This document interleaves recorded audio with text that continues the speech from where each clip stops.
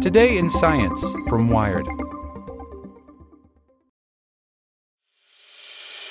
As a longtime foreign correspondent, I've worked in lots of places, but nowhere as important to the world as China. I'm Jane Perlez, former Beijing bureau chief for the New York Times. Join me on my new podcast, Face Off, U.S. versus China, where I'll take you behind the scenes in the tumultuous U.S.-China relationship. Find Face Off wherever you get your podcasts. Want to learn how you can make smarter decisions with your money? Well, I've got the podcast for you. I'm Sean Piles, and I host NerdWallet's Smart Money Podcast. Our show features our team of nerds, personal finance experts in credit cards, banking, investing, and more. And they'll help you make the most of your money while cutting through the clutter and misinformation in today's world of personal finance. You'll get clarity on strategies to help you build your wealth, invest wisely, shop for financial products, and plan for major life events. Listen to NerdWallet's Smart Money Podcast wherever you get your podcasts. Welcome to the spoken edition of Wired. The United States needs an earthquake warning system already, by Eric Niller. On Monday night, residents of the Los Angeles neighborhoods of Westwood, Los Feliz, Silver Lake, and parts of the San Fernando Valley experienced a mild earthquake, a magnitude 3.6. Most people slept through the temblor and no damage was reported. But a select group of 150 LA residents got a text alert on their mobile phone a full 8 seconds before the quake hit at 11:10 p.m. That's enough time for people to drop, cover, and hold on. Along with a pinned location of the quake's epicenter, the text gave its magnitude and intensity, the number of seconds left before the shaking, and instructions on what to do. The system detects an earthquake's up and down P wave, which travels faster and precedes the destructive horizontal S wave, and converts that signal into a broadcast warning. Other parts of the world have similar systems, but accessible to a wider population.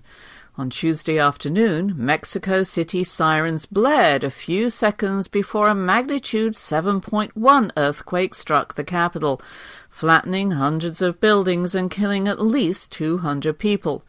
When an 8.1 magnitude quake hit on September 7 off the coast of Mexico, the SASMEX alert system, collecting data from sensors along Mexico's western coast, gave residents more than a minute's warning from sirens and even news reports on radio and TV.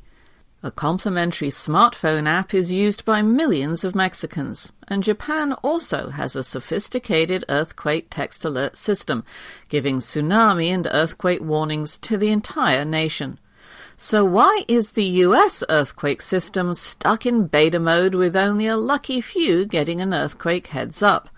The LA residents received their early warning as part of a pilot study conducted by the U.S. Geological Survey and Santa Monica-based early warning labs. But experts say lack of money and bureaucratic inertia has stymied the USGS Shake Alert warning system, despite a decade of promises and positive trial runs.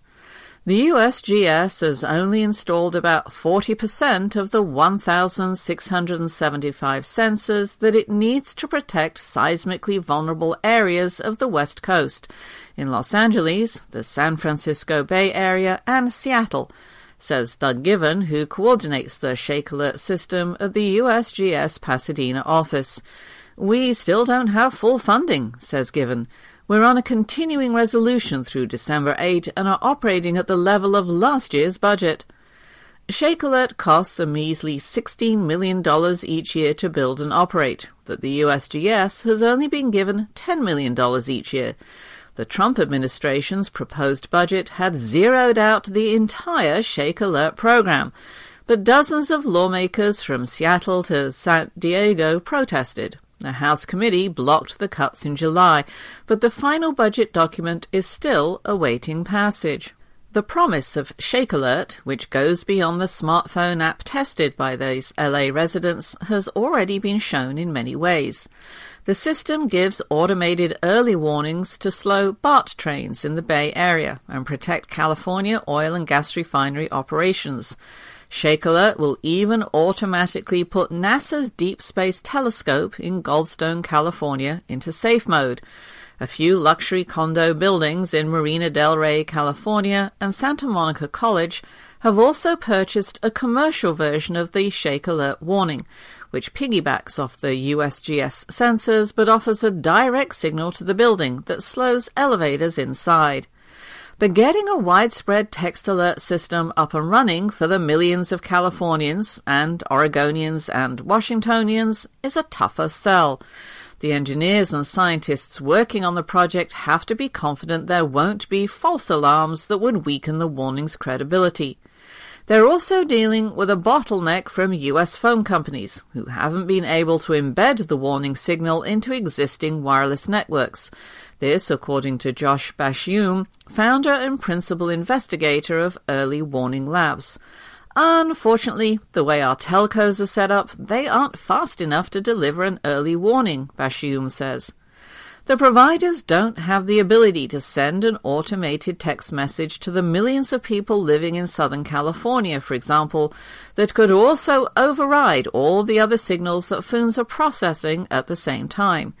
These texts have to go out in the narrow window between the detection of the P wave and the arrival of the potentially deadly S wave, or they aren't any good.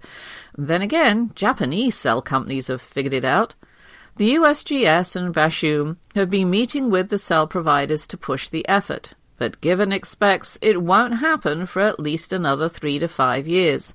In the meantime, he hopes to at least get more seismic sensors in the ground, so that scientists can alert first responders when a big quake hits.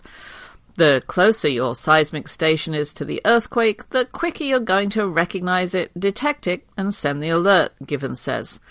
Given that we don't know where the earthquake is going to occur, we have to have sensors all over the potential area of coverage. Sure, he could put a lot more sensors along the San Andreas Fault, which has the highest odds of another quake, but that won't stop other quakes from hitting. For now, residents who live near seismic zones will have to make do with a real-time warning and hope their building is up to code. Want to learn how you can make smarter decisions with your money? Well, I've got the podcast for you. I'm Sean Piles, and I host NerdWallet's Smart Money Podcast. Our show features our team of nerds, personal finance experts in credit cards, banking, investing, and more. And they'll help you make the most of your money while cutting through the clutter and misinformation in today's world of personal finance. You'll get clarity on strategies to help you build your wealth, invest wisely, shop for financial products, and plan for major life events. Listen to NerdWallet's Smart Money Podcast wherever you get your podcasts.